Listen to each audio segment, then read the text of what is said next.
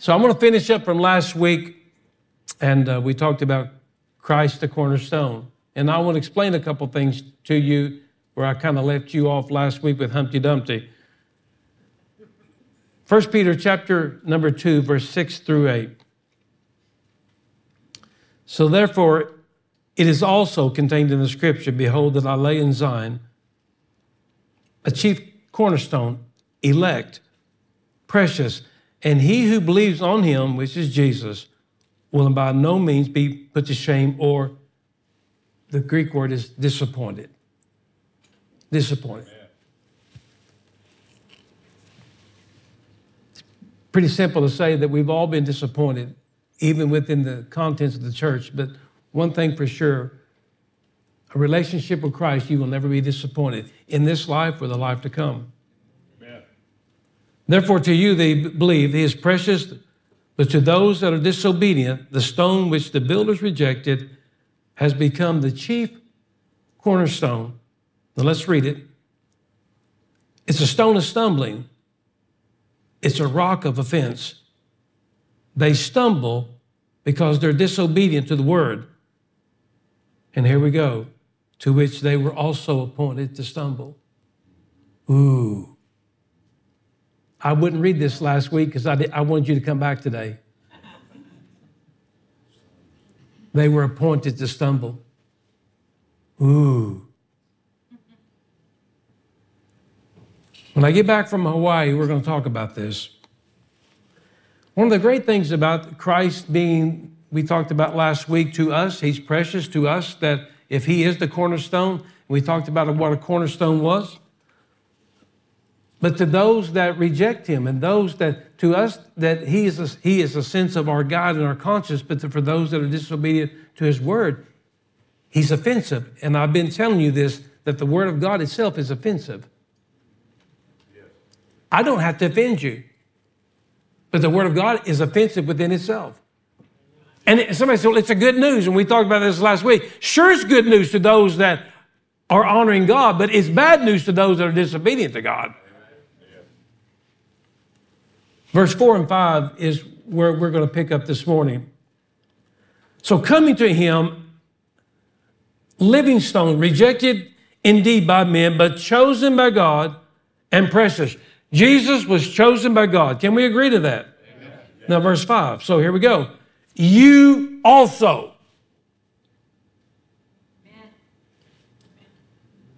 So if he was chosen by God, how many knows Jesus didn't show up and say, hey, I got a great idea. If I get this right, make me the cornerstone. He was chosen from the foundations of the earth to be the cornerstone. Do we agree with that? Yes. Then verse 5, so if you believe that, you cannot leave out verse 5. We cannot do that. We must not do that.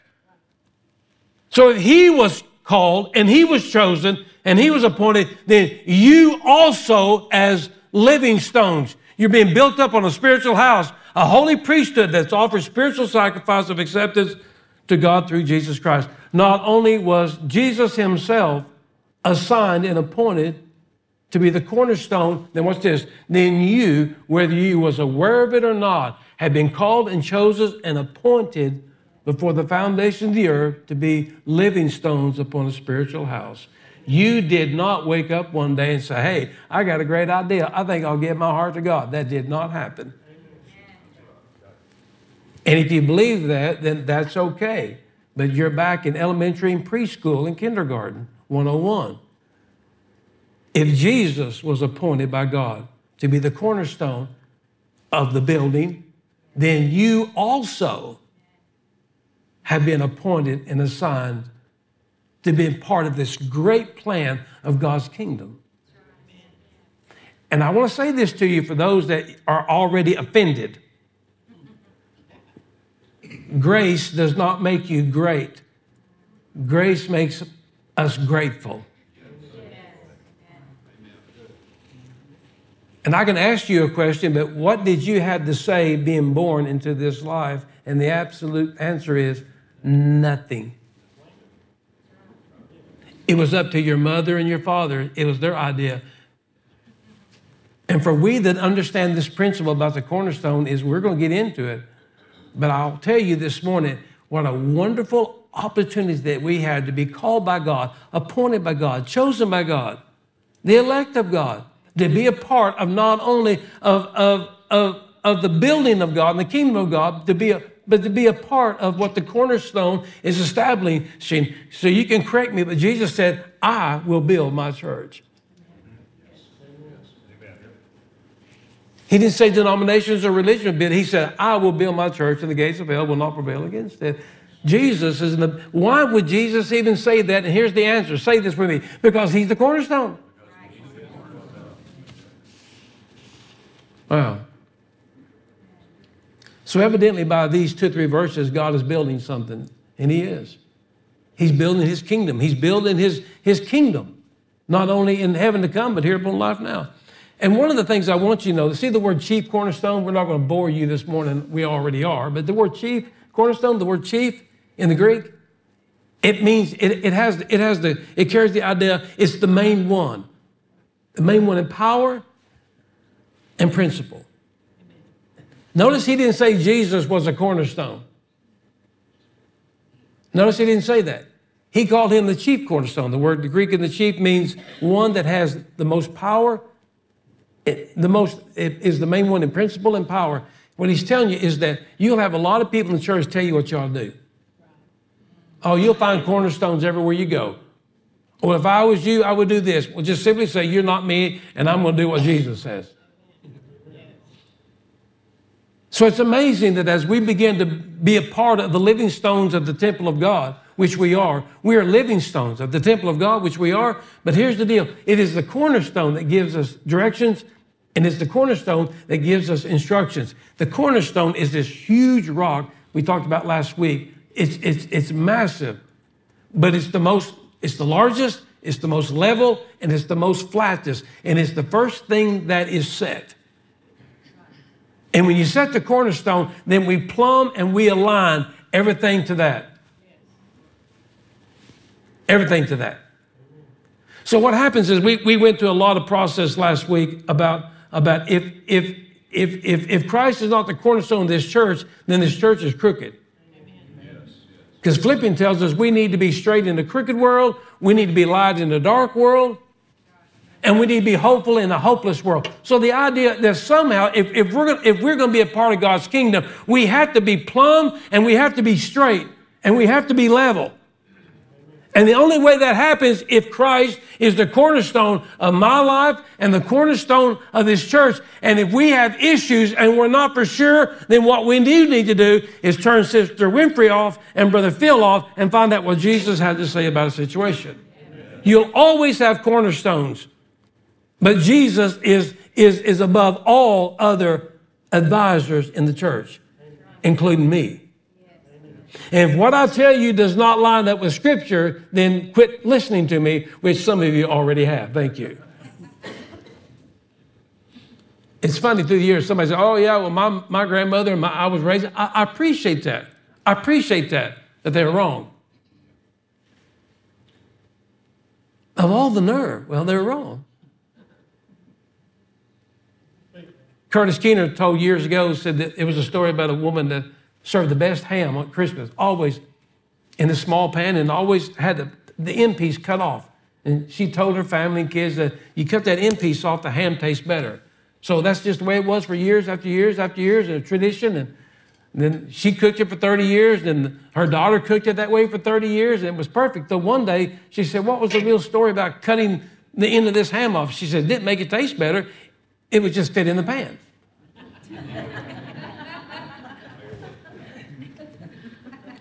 Tradition. So here's the deal. There was nothing wrong with the ham to begin with. It was the size of the dish. If he is the chief cornerstone, which he is, then he is set. And we must plumb our life and level our life according to what he has to say. And if not, we're going to grow crooked. We're going to get off course. We're not going to be plumb. Turn to somebody and say, I don't know if you're plumb or not. I don't care. Matthew chapter 7, 24 and 25. So I'm not really a carpenter, but I own a hammer and nail. Someone talk about carpentry for a little bit, building. Jesus is giving the life lessons about building your life upon two foundations. We know this. Matthew chapter 7 says, therefore, whosoever hears these sayings of mine and doeth them, that I will liken him to a wise man which builds his house upon a rock. Jesus ascended, the floods came, and the winds blew and beat upon the house, and it did not fail because it was founded upon the rock. All right? So we need to build our lives upon the rock. Let me show you the same parable by a different writer. Luke chapter number 6, verse 47, 48. Whosoever comes to me and hears my sayings and does them. He's giving you an idea that he is the cornerstone and does them. I will show you to whom he is like. He's like a man building big on a house who dug deep and laid the foundations on the rock. And when the flood arose, the stream beat vehemently against the house, and it could not shake it, for it was founded upon the rock. Notice the addition in the wording of this parable. When you're talking about building a house side by side, building a house side by side, and one of them you build it upon the rock, and the other one you build it upon the sand. Both rains, both storms, and both winds. One stands and one collapses. What's the difference? One's built upon the rock. Well, anybody knows that. But Luke tells you how it's done. You have to dig down. These houses are not on opposite ends of the town. These houses are side by side. Same topsoil. Somebody said, you don't know what I'm going through. Yes, I do. You don't know the brother-in-law I have. Yes, I do. You don't know my neighbors. Yes, I do. You don't know what it's like to struggle. I'll hit you right on top of the head. Yes, I do. We all have the same topsoil. We all have to pay taxes. We all have enemies. We all have people that comes against us. We all deal with people that are offended at the gospel against us. We all are on the same topsoil. The difference is one guy dug down. This is very important. I'll show you here in a minute. He dug down. And so what he did was he got past all the sand. And so here's my thinking. Is that when you stick a shovel in the sand, that anytime the dirt will move, it's got to go. I'll be friends with you. I'll like you. I'll even wave at you. But I'm going to tell you right now, if you move and shift, you got to go. Because I cannot build my spiritual life on things that move and shift. Wishy-washy. The book of Revelations, all those things. I'm not against it, but I'm not going to build this church on the unknown prophetic prophecies of something that we have no control over. People are building churches on and what ifs, and there's nothing wrong with Revelations, but I refuse to build a church on the unknowns and the uncertainties. I'd rather deal with the facts of how we need to love God and love one another. And that's what we're going to do. So what we have to do is that in your friendship and your family dealings or even a church, if you stick a shovel in it and it moves, you can't build your spiritual man on that. And you ask them questions like, well, what about this? And if they don't know, you'd be best just to stick a shovel in and scoop them over your shoulder, because you need to get somewhere where you hit bedrock. So here's the deal. The deal was two houses side by side, both covered in sand, and one guy said, I can build a house quickly, but I'm afraid if the storms come, it won't last, and it won't. But I think what I'll do is I'll dig down. I'll dig down, and I'll get down there where there's some solid footing. Now, today, here in Ardmore especially, if you'll drive around, there's some new businesses going on. And have you ever noticed it's a business and they'll dig 10 or 12 feet down below the surface? You'll think they're putting in a bank vault, or you're thinking they're putting in an oil changing business, and they're not. The city now requires that if you are going to build a building, a commercial building, that they do a compaction of the soil. And a compaction of the soil says they'll dig so far down, and if that soil is not tight and hard, it's got to come out. So these these buildings up here on 12th Street. It was funny. I watched them building. I like to watch things build. I'll just park somewhere and we'll eat ice cream and watch it go up. I love it. It's a good date for me and Gayla. Not too much fun with her, but I like it. And I mean, they'll dig it out. 10, 12 feet, they'll dig it out. What do they do with it? I'm not for sure, but they won't keep it. Why? Because it's not solid. So they'll dig it out, big. And what do? They'll bring dirt in. You'll think, well, that's a waste of time, energy, and money. It's not. Because they figured out that that soil has got to be compacted. It's got to be the right footing for the build a building on top of it. So what happens is this. When he gives you the idea of this picture that you can build a house on sands of religion, and religion always changes. Religion always has variables. They make up stuff as they go. Or you can take the time to dig down and get past that. See, you know what I do here? I provide for you a shovel, and I encourage you, don't settle for religion. If you do, whatever you build won't last long. Oh, you may do it quick, but it won't last long. Dig down past that. Get on past the Assemblies of God. Get on past the Baptists. Get on past the Methodist. Get on down in there. Dig a while. Dig. Find out what the Word says. Dig down there. And I'll tell you that 90% of the people in church, they are lazy and they don't want to dig. We love to dig here. I love to hand out shovels.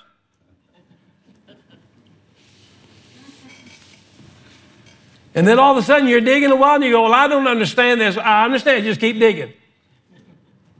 Will I find gold? No, you won't. Just keep digging.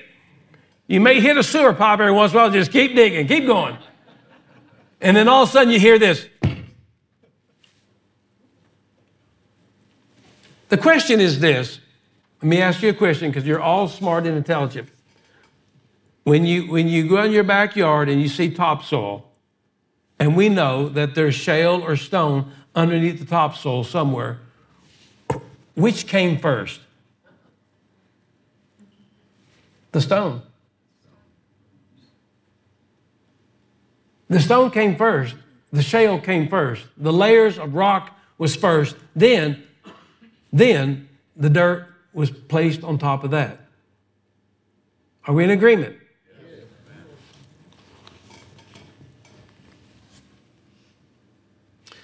So if Christ was the cornerstone, which he was, and he is, the chief cornerstone, did God just set him up on top of planet Earth and say, there?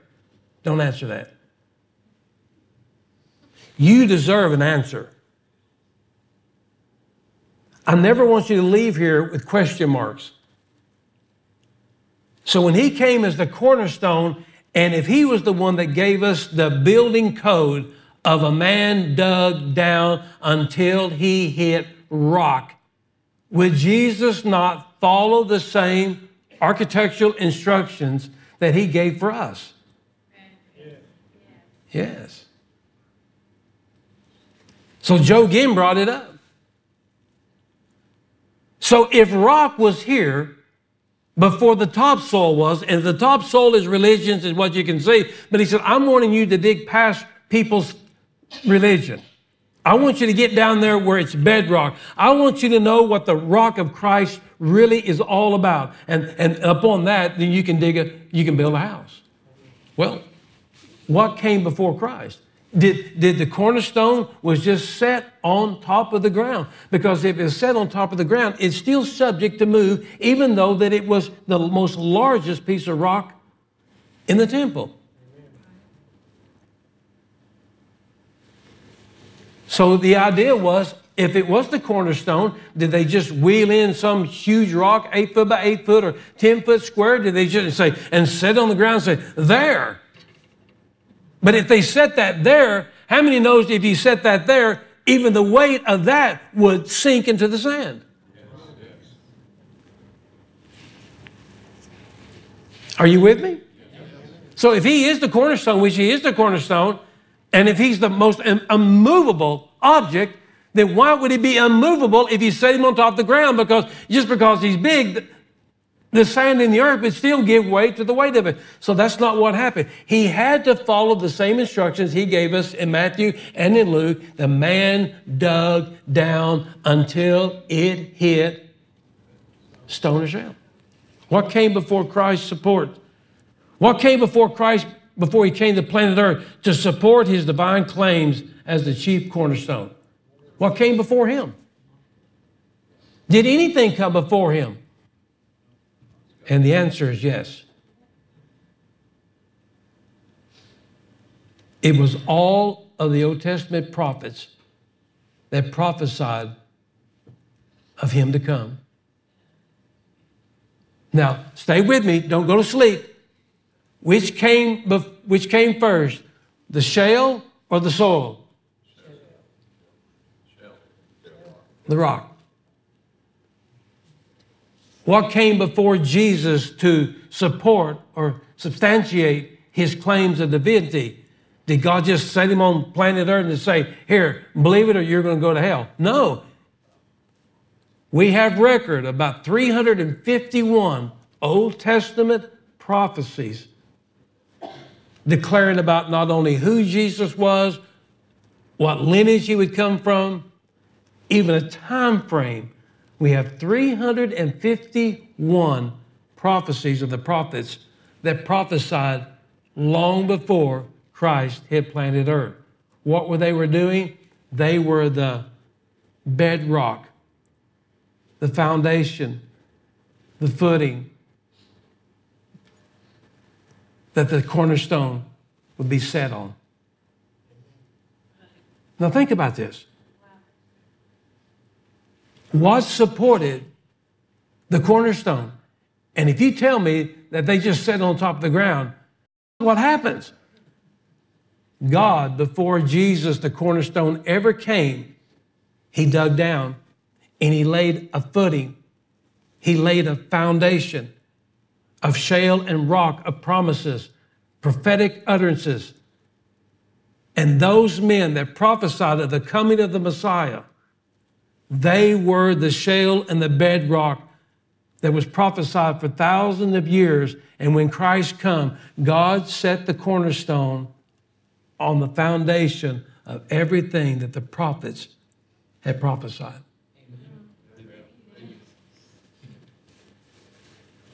Amazing. And that's why in John chapter 10, he said, I'm the door. I'm the legal entranceway. Everything. And matter of fact, it says this in Hebrews chapter 10, verse 7. And then I said, behold, that I have come in the volume of the book.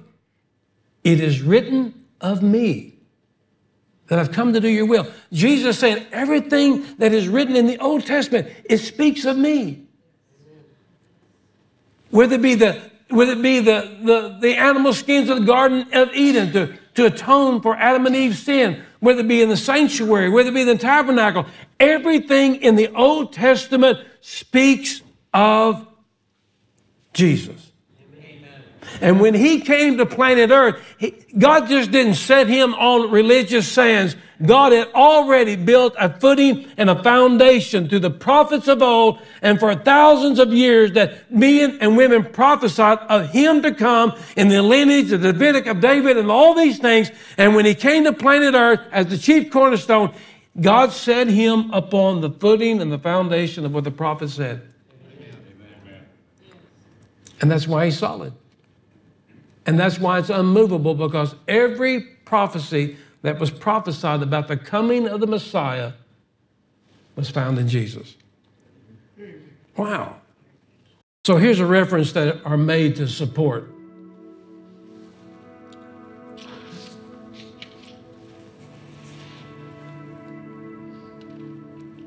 When you understand that God just did not drop his son out of heaven on planet Earth and said, good luck.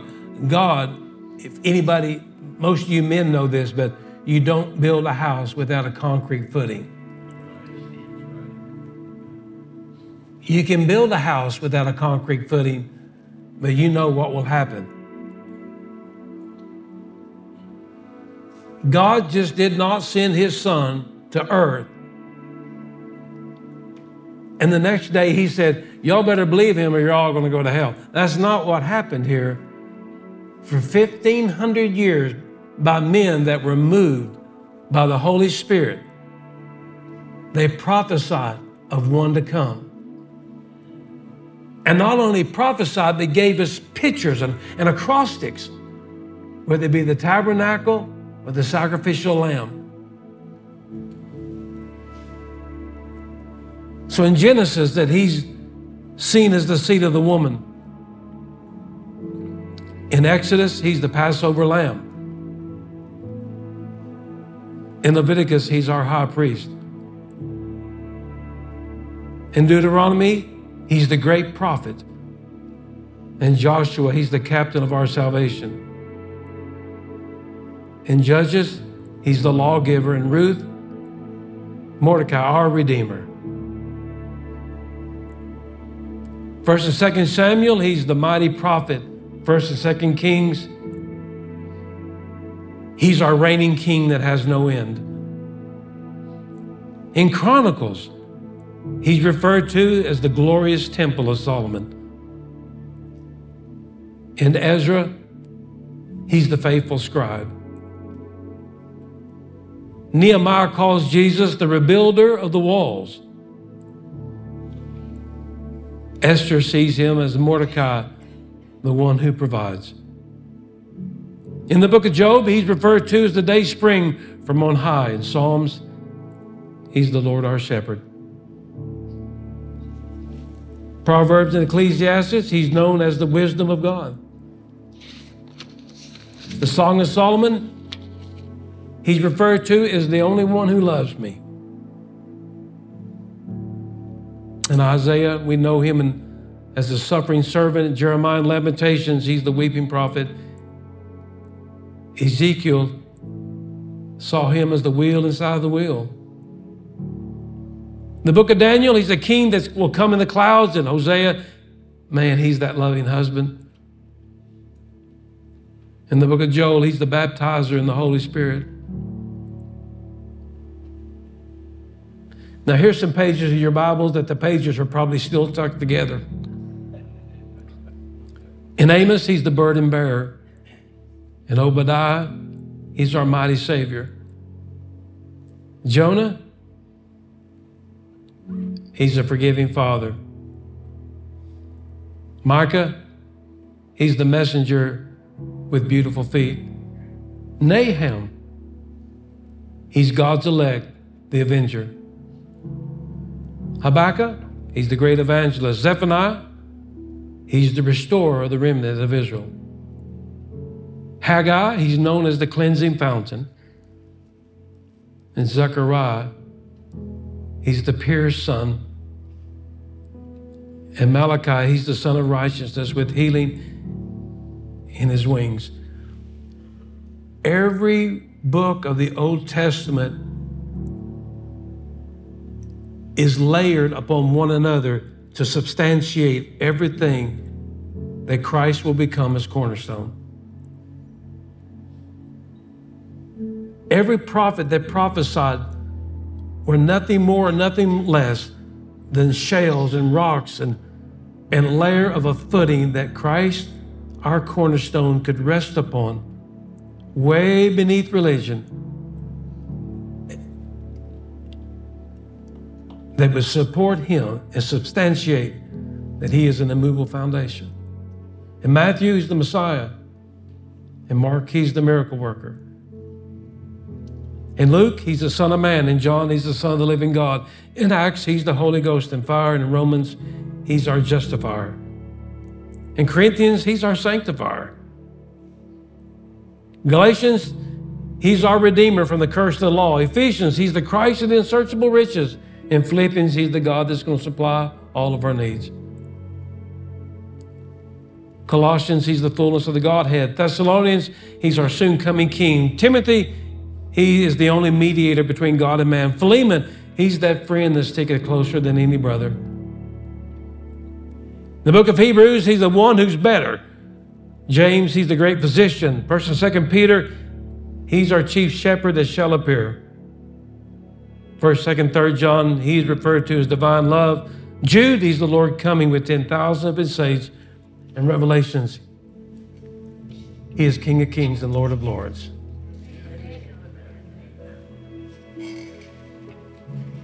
When I tell you this morning that Jesus is the cornerstone, I'm telling you that he's set in a place that we must level and plumb our whole life, everything aligned to he and his word. And that's what the kingdom of heaven is. It's not your thinking. It's not your thought process. It's not your religion. It's according to what the scripture says, because these scriptures have been servants to him long before he appeared as planet earth. They served their purpose, and they were stacked upon the ground in layer upon layer upon layer upon layer upon layer, after promise after promise after promise after promise after promise after promise. And when Malachi gave the last one, that the Son of Righteousness will come with healing in his wings, then 400 years later, here come the cornerstone.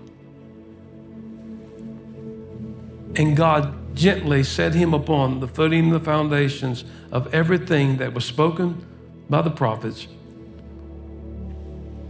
And the good news is, Hebrews says, he is an immovable and he is an unshakable foundation. This morning, the good news and the bad news, our government will move. Our politicians will be shaken. Our world can collapse and probably will before long. The economy and the monetary system of our country will probably not last too much longer, but I'm here to tell you some good news. Jesus Christ is an immovable foundation. And if this world collapses, he will not. If this world shakes, he will not. And if this world falls like a bad lawn chair, he will not, as the cornerstone, because he rests upon the footing of what was spoken about him for thousands of years. And if that's true, ladies and gentlemen, can we not trust him for another 50? Yes.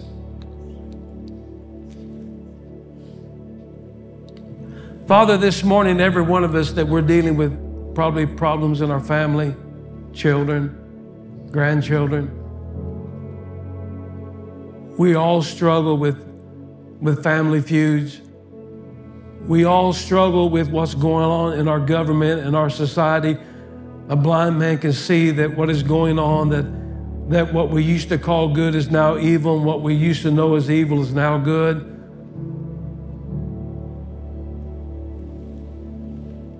The winds of politics seem to change the minds of the hearts of men and women, but there's one thing that we know for sure.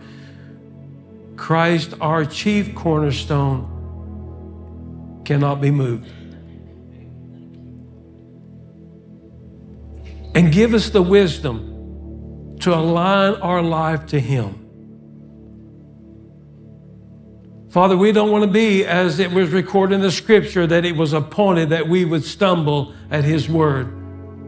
I do not want to be included into that scripture where it says, and they were appointed to be offended at his word. I want to align my heart to your word and your Son, Christ.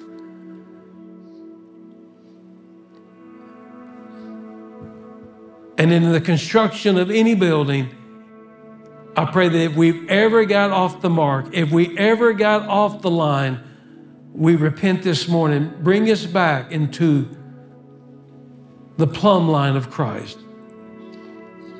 That we want to be right, and we want to get our mind right, and we want this church to be right. And the way that we do this is that we surrender and submit and attach our lives to the chief cornerstone of Christ.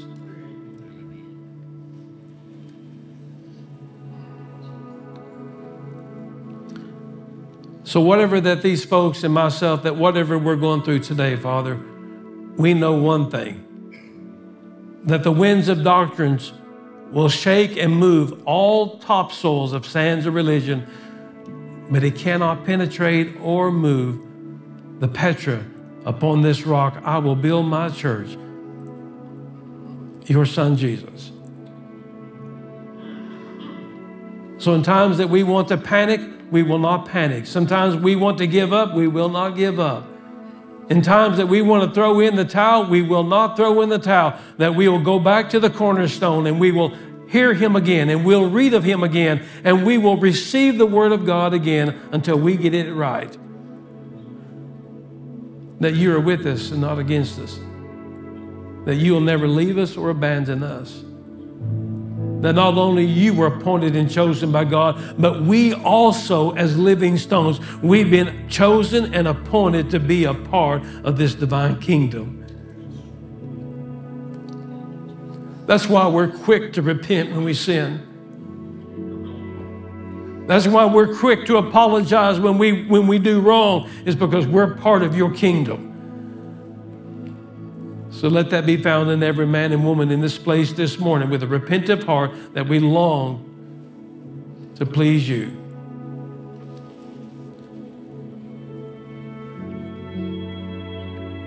Father, this morning, as a church body, we lift up Bill to you today. We pray for him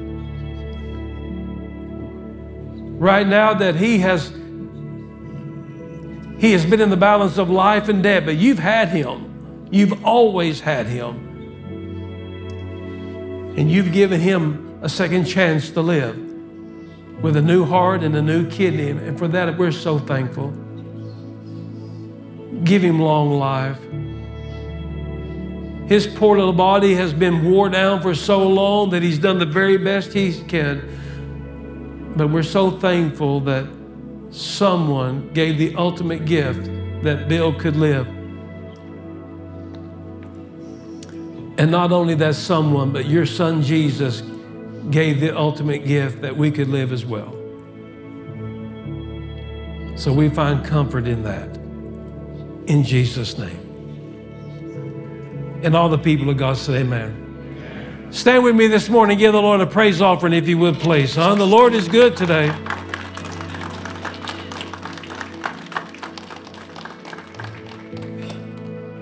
And always remember, ushers, if you'll please come. He's our chief cornerstone. Listen to him. Do what he says. If you don't, not for sure, I've always said it, just get you a red letter King James Bible and do everything that's written in red. You can't go wrong.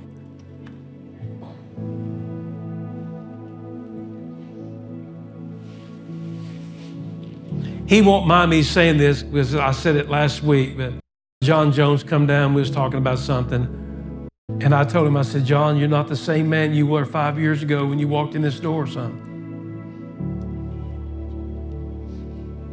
You're not the same man.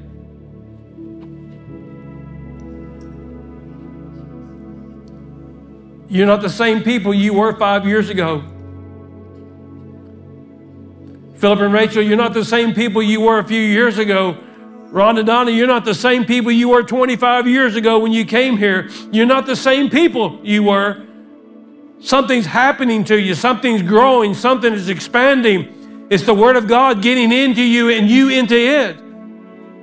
You're stronger than you used to be. You're more stable than you used to be. You're more confident than you used to be, because we're learning to dig down until we hit footing. And we build our life not on the emotions of shifting sands of people's emotions. We're building our life upon the foundations and the principle of the Word of God that cannot be moved. You're not the same. Virgil and Gina, you're not the same. Brad Clifton, you're not the same, man.